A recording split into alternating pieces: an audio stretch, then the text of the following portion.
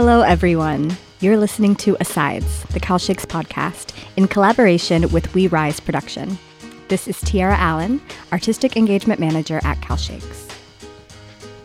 On July 9th, CalShakes partnered with Causa Justa Just Cause to host a community meal and civic dialogue called Is Capitalism Killing Us?, inspired by our production of The Good Person of Szechwan. Here's the conversation. My name is SK. I use they, them pronouns, and I'm the artistic producer here at CalShakes. I'm going to do a couple announcements, and then we're just going to get started. I'd love to kick it off and take a moment to acknowledge the land on which we gather is the ancestral home of the Chochenyo-speaking Ohlone people. We strongly recommend that non-Indigenous folks living on this land check out the Sogorea Te Land Trust and look into contributing an annual Shumi land tax to support Sogorea Te's work to facilitate the return of Chochenyo and Karkan Ohlone lands in the San Francisco Bay Area to Indigenous leadership. We've got a lot of folks here in housing rights, so I'm sure folks are pretty familiar with that. But down to give more information on where to find out more about the Shumi land tax. Just a couple more things. Shout out to folks in the house. We've got Causa Justa, Just Cause, and is it Tenants Together as well? Yes. All right, yeah. Okay, I'm just going to read the CalShakes EDI statement. What's EDI? The Equity, Diversity, and Inclusion statement, which goes like this, and then I'll pass it off. At CalShakes, we believe that equity is a practice. Our actions, both on stage and off, can have a positive social impact by exposing oppression, addressing historic injustices, and showing how power can be transformed and shared in different ways. We endeavor to dismantle systemic bias by actively including, reflecting, and creating opportunities for our diverse Bay Area communities. We recognize that this work is ongoing and often imperfect, but we are committed to facilitating respect for the many facets of the human experience. Cool. And with that, I'm going to pass it along to our MC for the night, Tierra Allen. Hi. I definitely did not bill myself as an MC, so please adjust your expectations accordingly.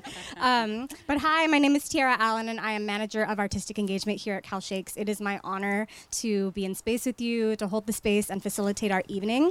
So this is a civic dialogue. CalShakes Civic Dialogues are public forums where we explore the intersections between theater, community concerns, equity, and justice. This dialogue is inspired by the play that hopefully most, if not all of you, are going to see afterwards, Bertolt Brecht's The Good Person of Szechwan. The play asks, in a world of haves and have-nots, can a good person stay good as their fortunes rise? And in this dialogue, we're taking a step back from that question and asking, what are the conditions structuring our lives that prevent us all from thriving? Is capitalism killing us? The stakes of this conversation are as high as it gets. So I thank each of you for being here today. I invite us to meet this opportunity for learning and sharing with our best selves, with receptive hearts and critical thinking, with good faith questions and deep listening. Please take care of yourselves and your community through this conversation. Take breaths, take breaks, get food, get water. And so I'm honored to open with an offering from Aimee Suzara. Aimee is a Filipino-American poet, playwright, and performer who has graced stages nationally with her dynamic spoken word. Her plays, A History of the Body and Tiny Fires, were selected as finalists for the Bay Area Playwrights Festival.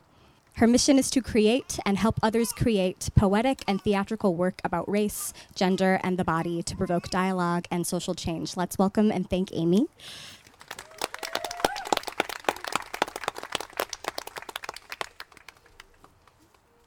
Hi, everybody. This is a really beautiful space. I'm really enjoying this. This is the fourth performance where I brought my son, my little baby right there, Isagani Ire. So I just have to give a shout out because he's been doing so good. And that's Tala, my friend Tala. So just a little preface, since this is a dialogue, really for me, poetry is part of dialogue, or is my mission for my poetry is to help provoke dialogue. So I love that this is a civic dialogue. There are a few words in this poem called Tiny Fires that I want to define. And the first one is butiki. Actually, I'll have you repeat after me. Butiki. Butiki. So that's like a lizard. Butanding. Butanding. That's like a whale shark. I say like, I don't know why I said like, that is a whale shark, and tutubi, and that is a dragonfly, and those are referenced, and I have a special affinity to dragonflies, which I feel represent perseverance, resilience, transformation, and beauty.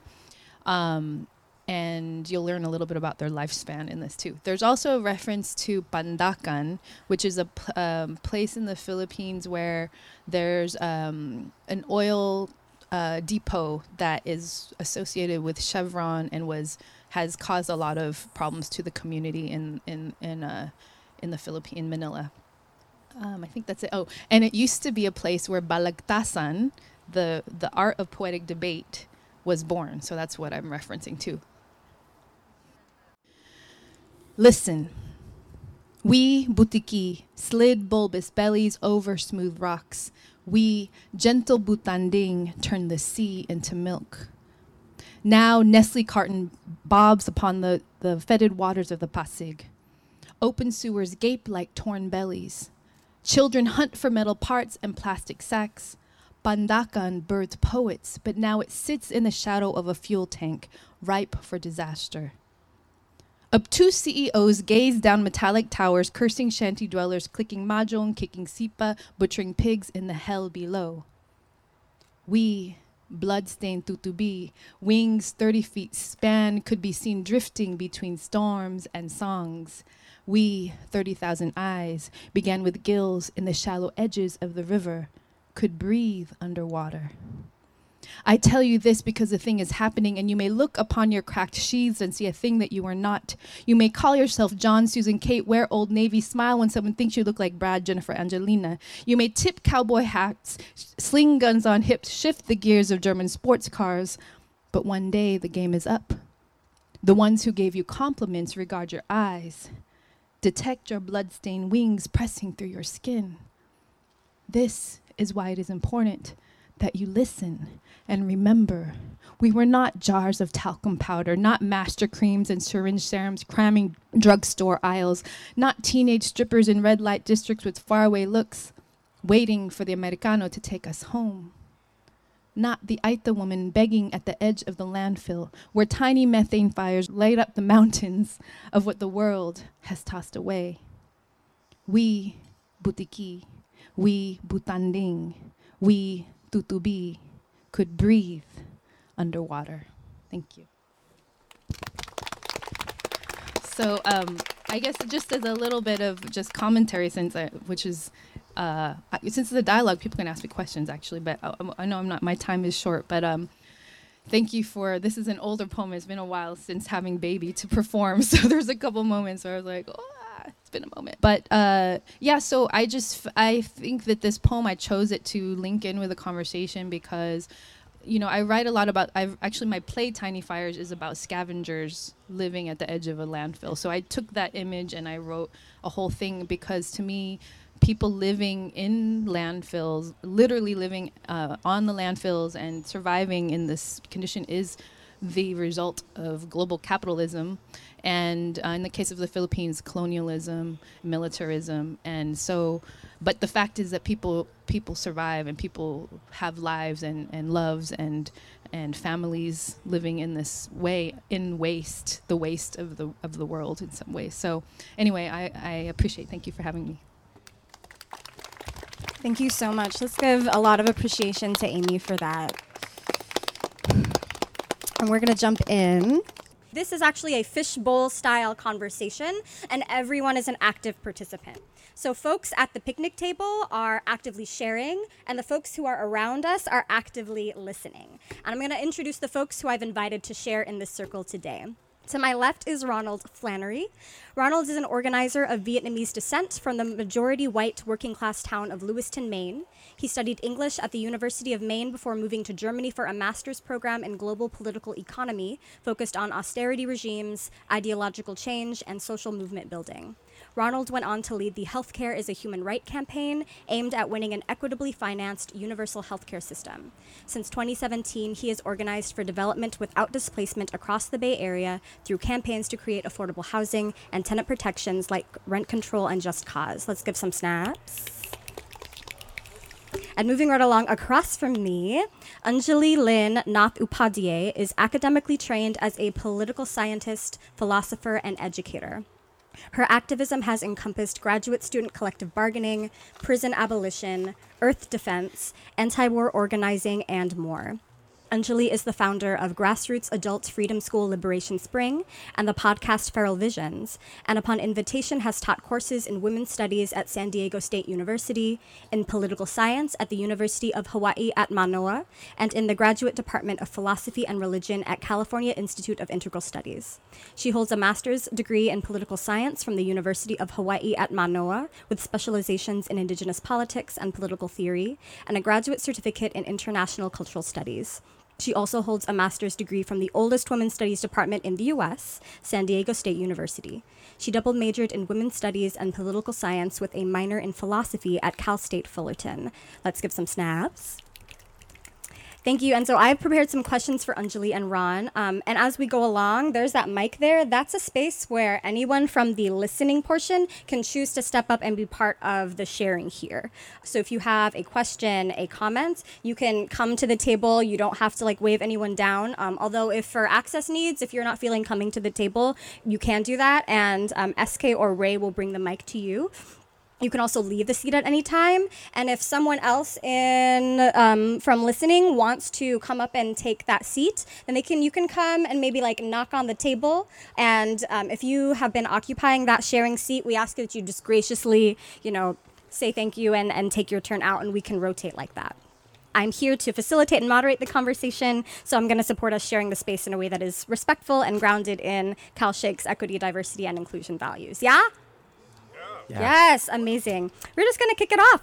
Anjali, what is capitalism and where did it come from?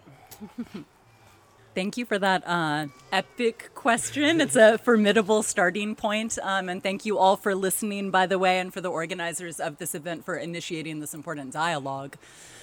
So capitalism is, an economic system, but it's more than that. So it's also a form of social relations. What does that mean? It impacts the way that we relate. So to ourselves, first and foremost, to our labor, to what even counts as labor, as opposed to what doesn't get considered labor, to how we relate to one another, how we relate with the earth, how we relate with other species, how we relate more broadly. So it's both an economic system, a form of social relations, and where it comes from is a tremendously controversial question intellectually and politically. So there are literally thousands of different theories beginning to answer that question. So it's really important to presence that humility moving forward with wagering a response. But we could historicize, taking it back, say half a millennia, to the English countryside as one starting point that many scholars historicize. So transitioning out of feudalism into, a particular form of relating that centralized, one, most people having to sell their labor to be able to survive. So whereas previously in the English countryside, folks could have gone into a forest and foraged, could have hunted, could have engaged in provisioning to get whatever we needed to be able to clothe ourselves, to be able to house our families, At this point in time historically, those what some folks call commons were increasingly enclosed, as in landlords in large part and the land owning class literally set up enclosures or fences around those common areas. So then there were obstacles that prevented everyday people from being able to access those means of survivance. So then what did we have to do in that point in history to be able to survive? Well, folks increasingly had to sell their labor for some kind of currency to then be able to, it's an abstraction, sell, whatever that was, whatever you were doing, whether it was manufacturing, mining increasingly in other areas, for rent, for food, for clothing, shelter, whatever it might have been. There's a lot more that we can get into, as I'm sure you can imagine, but to suffice it to say for the moment, so right, starting off principally in the English countryside, then being exported for the first time to Ireland, actually, and then subsequently via colonialism to what's considered today by many the so-called global south or third world, and then the so-called new world, right, or Turtle Island, this continent we're on now. How has living under capitalism affected our lives? I just wanted to, I love that answer so much. I love this idea of like, where does capitalism come from? Who did this to us, right? Like, how do we hold them accountable? Right. Tierra, you asked, how has capitalism impacted us? I think when I think of that question, it brings me back to being a little boy, actually. And I think it's normal to associate that question with, like, when we first start to develop an understanding of what capitalism is. And I'm thinking of times that I was hungry, times that I was cold, and trying to reconcile those needs that are going unmet with this abundance around me. And I think it's this really weird process growing up where when you grow up without means, where you slowly get used to not having your needs met, and it becomes like a sort of desensitizing force by the time we're adolescents and we're getting prepared to sell our labor and make our way into the labor market. I think we're used to subordinating our needs or having our needs go unmet across our whole lifetime, right? Across all of our communities, all of our loved ones. I think it's really hard to measure actually all that suffering that takes place. I would say capitalism has impacted our lives in this very sad way, this immeasurably sad way. And it's not, I think that's one side of the coin. The other side is, right, not just to try to think about what would it be like if we didn't have so much suffering, as I think that's what the current goal is, right, is to just have a more neutral type space where there's just not so much suffering. But then thinking of, well, what if we actually had human flourishing, right? And so I think capitalism has impacted us by just amplifying this suffering that's taking place, but also by stealing from us this flourishing that we ought to be able to experience as humans. And I'm, of course, curious, Anjali, about your responses to that, and also want to remind folks that at any point you can go from active listening to active sharing, all of which is equally valued in the space, but just want to foreground that again. Yeah, I really appreciate what you just shared. So first off, naming it is incalculable the impacts that capitalism has had, right, on the most intimate aspects of our lives. So again, not just in some kind of abstract way, the way that some of us have been educated to understand, or rather miseducated to see economics as something in the abstract or esoteric, without understanding the way that it impacts, again, the most personal ways that we understand worth, so self-worth and worthiness of others, value, purpose more broadly, success. And so capitalism also deeply impacts the most intimate aspects of ourselves, right? That propaganda seeps into our consciousness and has us thinking that it's our feelings, right? My heart's truth is wanting a Mercedes Benz, right? And my somatic wisdom is telling me that I desire a Rolex. And inside, I really feel like that's me talking without even necessarily pausing to realize, wait a minute, but I can't divorce my feelings from a lifetime of propaganda in the corporate media, within mainstream educational institutions, and these other sites of our socialization. So really, right, how has capitalism not impacted our lives, especially on this continent in the past 527 years, is a really important question for us to foreground and to not get fatalistic, because there was a before and there is going to be an after, guaranteed. So, right, assessing that damage, that harm, so then we can vision our way and remember our way out of it. Yeah. I just wanted to get in on the conversation. My name's Shahid Buttar, and I'm a Democratic Socialist, and I'm the primary challenger to Nancy Pelosi for her seat in the House. And there are a couple thoughts I just wanted to add here. One of them, when we talk about capitalism, it often gets conflated with the emergence of markets, for instance, but ultimately it is the rule of people by capital.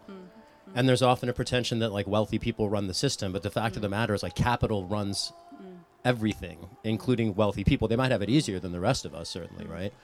But the idea that we have already given up control of our so-called democracy to a fiction that we created to facilitate exchange, I think is the ultimate rot. And just to like disaggregate some of the harms, atomization is one of the things I think that I heard Anjali pressing on. And Marx talks about this, about how capital estranges people from one another, and it pits us against each other as agents of competition instead of collaboration and inspiration and community, the flourishing that you're talking about, right?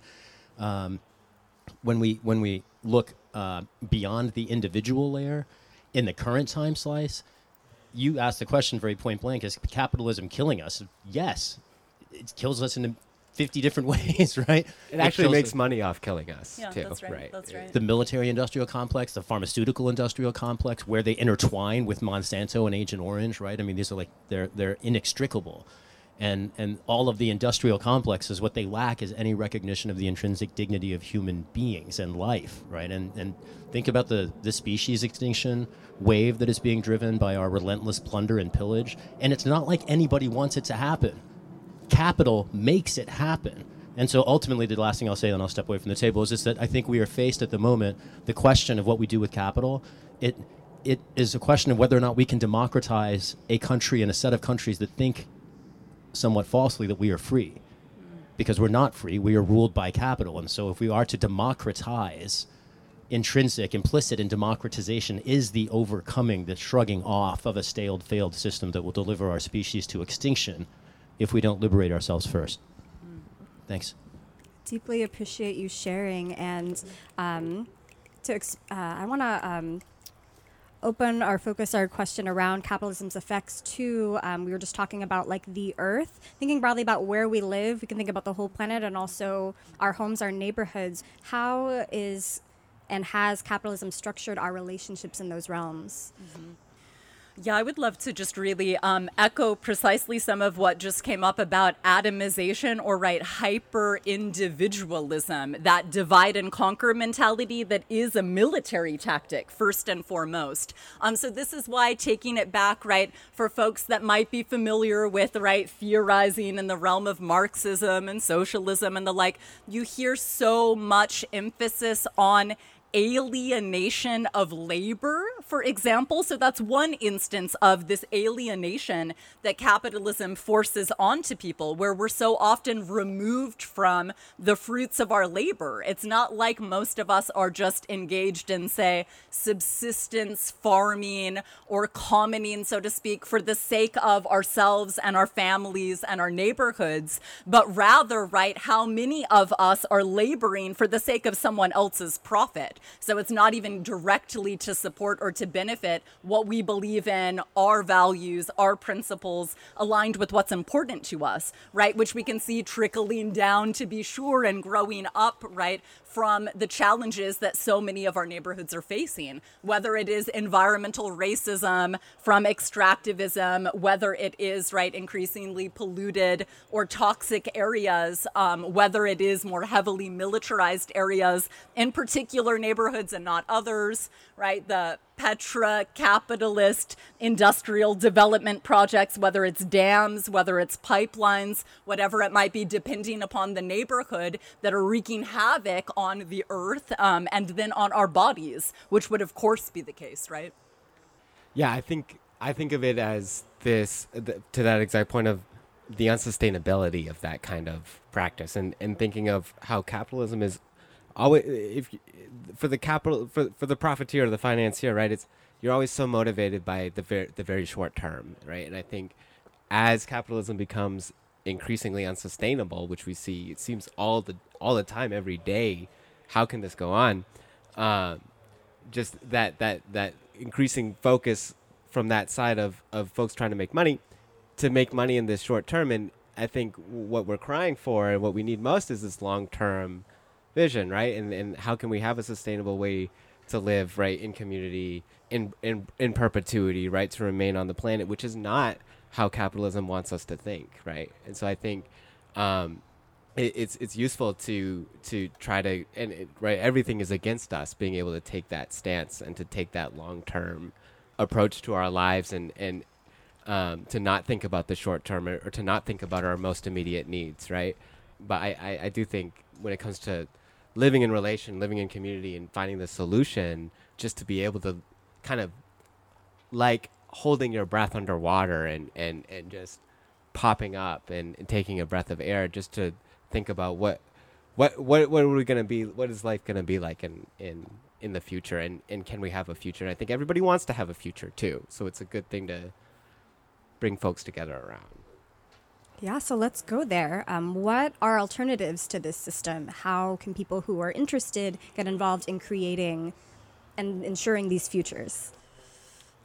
Yeah, I would say there's a role for every single human, right? And the alternatives come from, right, in the first place, rejecting this privatization and the individuality that capitalism forces on us, coming together with people, accepting that people are good, rejecting, right, that we're strangers amongst ourselves, right? And I think that's an important role that is easy to work with and will always make you feel good as you're doing it. And it's like a way to feel nourished as you move, to be connected with each other is like this constant sense of nourishment and a radical act and easy to do every day. And then I was thinking too, this idea that I think the alternatives that are nearest to us in our fight against capitalism are actually still kind of rooted in capitalism, right? So like, I think when you introduced me, you mentioned I was working on a campaign for universal healthcare. So we were imagining, how can we win healthcare from capitalism? Like, how can we have a more embedded liberalism that has markets working just a little bit for people? And I think it's like a stepping stone and a policy point, and things that we can guide people towards. And I like to imagine that in the shorter term, we can win these kinds of systems that prove actually the market isn't going to give us these things, but we can build these new institutions that take care of our needs and organize people around those needs, and our human rights, like health and housing. And then I like to imagine centuries, millennia, decades, time after that, the fall of capitalism completely. But I do think it starts with like this slow reform or this push for systems that will meet our needs. My name is Aimee Lawrence from East Palo Alto, and I'm a property manager and landlord, and I have lots of questions around how to relieve the suffering that capitalism is causing our communities. And one thing that I think might be helpful is, in terms of when we're talking about alternatives, not that I have solutions, but one way to think about what those solutions would be to think about trust. How do we build and grow trust with each other and with organizations, and how do we build those connections outside of frameworks like, for example, argumentations that say, oh, I'm a great business person and you should bring your capital to me because I have already made this much money in XYZ work, or I have bought this number of units of property, and therefore you should trust me with your funds to provide you with even more support. That kind of argumentation, I think, is sometimes at center with the faulty reasoning that feeds capitalism. And I was wondering if either two guests have any thoughts about trust and its relationship to a way out of the cycle that we're in. Yeah. Absolutely. Yeah, appreciate what y'all both just shared in the question. Dovetailing with those couple of comments, one thing that I would advocate as an initial point towards moving closer to collective liberation is definancializing our imaginations, right? To really allow us to dilate our understanding of what's possible outside of the way that the marketplace so often dominates our capacity to even imagine how to relate, what's possible, first and foremost. So moving beyond the mainstream constraints of what's even considered pragmatic politically, and actually daring ourselves to imagine in a way that is more expansive than that. Because so often, right, people's revolutionary or radical imagination gets foreclosed, or it gets limited in ways, right, that are sort of beholden to these very problematic and oppressive ideas of what's pragmatic or of what's practical, when in actuality, if we take seriously, right, this sixth, the great extinction, right, sea level rise, climate catastrophe, omnicide, the killing of all of the things, the only thing that's pragmatic right now is a revolutionary imagination. So keeping that front and center should be non-negotiable for us, so that we don't, right, before even sitting down to a bargaining table, have already ceded the terms of the debate to folks that had no interest in our collective liberation to begin with.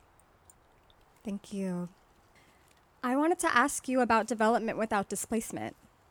Yes. Is it possible? Are we against all forms of development? Do we want nothing to be built in the community? And I think it actually is, you reminded me too, our good friend, with this question about trust, this idea of, well, what if we give the community some say over what gets built in the community?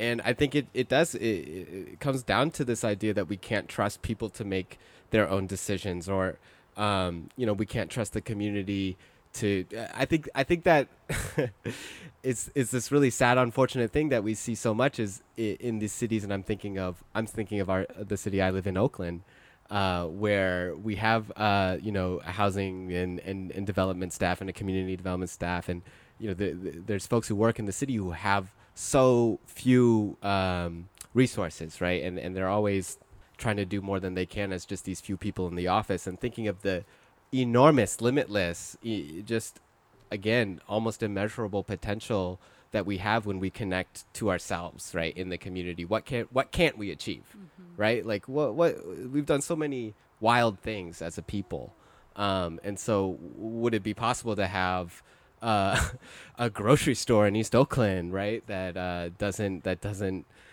contribute to displacement? And I think the answer is yes. It's just you have to trust the community, let them into the process, give them some say, consult them. And then there's this other piece too of, well, development without displacement, or this other piece to development without displacement that says, well, we're not going to only develop to make money, right? That's not the aim of development. And then this other side of that, where it's not just any sort of development in the community that's good for the community. And I think this is another shift that we're seeing now that's good, that encourages me in my work, is this idea that we're coming maybe not to the end of the thinking, but to this place where we can really call that out and culpabilize that thinking and say, no, you're not just going to build whatever you want here. We've been through this.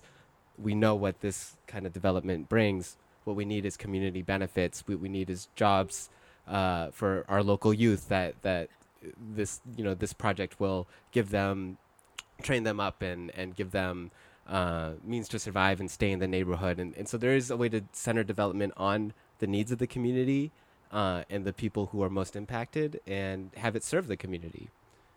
It's not it's not mostly what we see, but it is possible, and I think something to fight for. And so we're coming towards the end of our. Oh no! Please come up, please. I'm just letting folks know, so there's not like an abrupt end. That we are starting to wind towards a transition time when we'll give folks time to stretch and do what they need to do before joining us for the show. Would you like to jump in? My name is Tala. I'm a glorified babysitter. But I'm also I'm a Spanish bilingual teacher in the Monument Corridor for a school that's a Title I school. And so I'm listening to this through the eyes of a school teacher. And, you know, I know, like, the impact of the internet, right? And, you know, I'm a fourth grade teacher, and, like, even though my students are Title I, I'm still surprised how many of them have smartphones. And, you know, so they're subject to, I'm thinking about how kids nowadays are being brainwashed, you know, because of course they play the free version of games, so they're subject to all the commercials that are there. And then, you know, a lot of their parents are immigrants, and in Concord, you know, when it's really hot, like, the place to hang out is at Sun Valley Mall, right? So a lot of my kids spend a lot of time at the mall. And, you know, I had the opportunity to live in the Philippines for 2 years, and I remember during the summertime in '97, the kids would fashion kites out of plastic bags and fly them in the fields. And now when you go there, you know, all the kids are playing video games and not running around very much anymore. But it makes me think, this is a little bit rambling, but, you know, as a school teacher, I've had the last couple of weeks off, and I've been completely glued to, like, van life videos and tiny home videos, and then also came across this audiobook called Goodbye Things, and this whole, like, minimalism thing. So, you know, when we talk about alternatives, I think those are, like, really highly watched videos, you know, and especially the Goodbye stuff, the Goodbye Things video, where this guy gets rid of a lot of stuff and then ends up actually moving into a smaller space. You know, it makes me just think of what void are we trying to fill by, you know, from a consumer's point of view with regard to capitalism. And whether you're indigenous or non-indigenous to the land, at some point there was trauma, right? The process of colonizing, the process of being colonized. And so just thinking about this void that we have, you know, this intergenerational post-traumatic stress disorder, you know, however that goes, this need to buy things, you know, I mean, that's sometimes the aspect that when I think of capitalism and I think of this book, Goodbye Things, that we don't really, you know, so when I think as a teacher, coming back in the fall, you know, trying to unbrainwash my kids to some degree so that they don't feel like they need to have this and that. And, you know, it's, I don't know, those are kind of my rambling thoughts while listening to you guys. Thank you. I think that's really well put. For the moment, I feel heartbroken that it's now that time to transition, but any final words from our guests today? Yeah, echoing exactly what was just offered, I would share in closing just an invitation to reflect. So for those of us that are in the so-called global north, right, that do have consumer advertising directed towards us, when do we feel that impulse to consume unnecessarily, right? And how are we with differentiating between wants and needs? Because so often, right, it is, right, capitalism creating a problem within us, and capitalist colonialism, to be more specific, capitalist, colonial, cis heteropatriarchal white supremacy, to be extra specific, right, creating trauma, dis-ease, oppression within us that then wants to sell us the solution too. And I'm using the term sell very intentionally, right? So when we're well, how likely are we to unnecessarily consume? So one invitation to reflect for folks that might be receptive to that, because when we do that healing, right, so often folks that are deeply content or deeply happy don't feel that pull to so-called retail therapy, right? So for those of us that are, right, having this conversation in the settler U.S., right, that might not be, right, forcibly laboring in a mine in the so-called global South, even if we might have in the past, or even if we have family members that are, right, keeping it really intentional about seeing where there might be invitations to heal, right, so that then we don't have that same impulse triggered within us. And as just a closing resource around that, there's a local organization called The Story of Stuff that has some fabulous animated videos, some of which are suitable, right, for secondary education, that invite people to consider, right, excess consumerism in a place like the settler U.S., and inviting folks to remember that there's no such thing as throwing something away, right? That plastic bag might end up in the Philippines or in India, right, or in the ocean somewhere in someone else's backyard, but, right, for the rest of our lives to remember as we're consuming that nothing gets thrown away, right? It's just going into someone else's yard if it's not our own. So awesome. I think for a final thought, it does touch on what you had shared with us too, about this consumer culture and seeing the fear of seeing your students lost in their video games. Just this idea that when we engage in this work, it's about transformation, and I think transformation has a lot to do with healing, and a lot to do with the power that we get when we come together, as even strangers, even, right, in rooms, and that's kind of the work of a lot of the good organizations here tonight, like Causa Justa and Tenants Together, to reach your hand out to other folks and invite them in. And there's this process that happens when we seek to transform all that's so awful about this world, especially capitalism, where we reach our hands out to folks, and then we invite them in, and we develop these relationships, and we ourselves are transformed by it, and it's not just an empowerment that happens when we bring folks into that work. It's a friendship that happens. It's a relationship that happens. Over time, it's a community that happens, right? And it's those powerful communities that I think are really the kryptonite, the heat-seeking. Well, no, never mind. I'm sorry for some of these metaphors. The solutions, right, that are healing, that will wake folks up, that will give them a feeling that they've not had before, that I think compels them to get involved in the fight. And I hope that everybody will seek that feeling, because it's everywhere. You can find it anywhere. I'm so grateful to be closing on a note of community and healing. Thank you all for being here today. Enjoy Good Person of Szechwan. Thank you again to Ronald and to Anjali and to each of the people who came out to listen or to share at the table today. And to Aimee. All right, good night. And to you, Tierra. Thank you.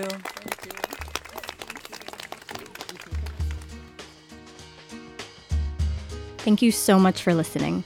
And special thank you to Kat Petru and Nikki Gervasio of We Rise Production for recording, producing, and editing this episode of Asides.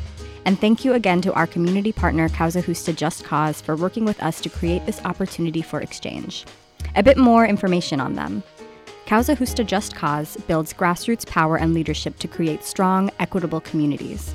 Born through mergers between Black organizations and Latino organizations, they build bridges of solidarity between working-class communities. Through rights-based services, policy campaigns, civic engagement, and direct action, they improve conditions in neighborhoods in the San Francisco Bay Area and contribute to building the larger multiracial, multi-generational movement needed for fundamental change. Find more information at cjjc.org.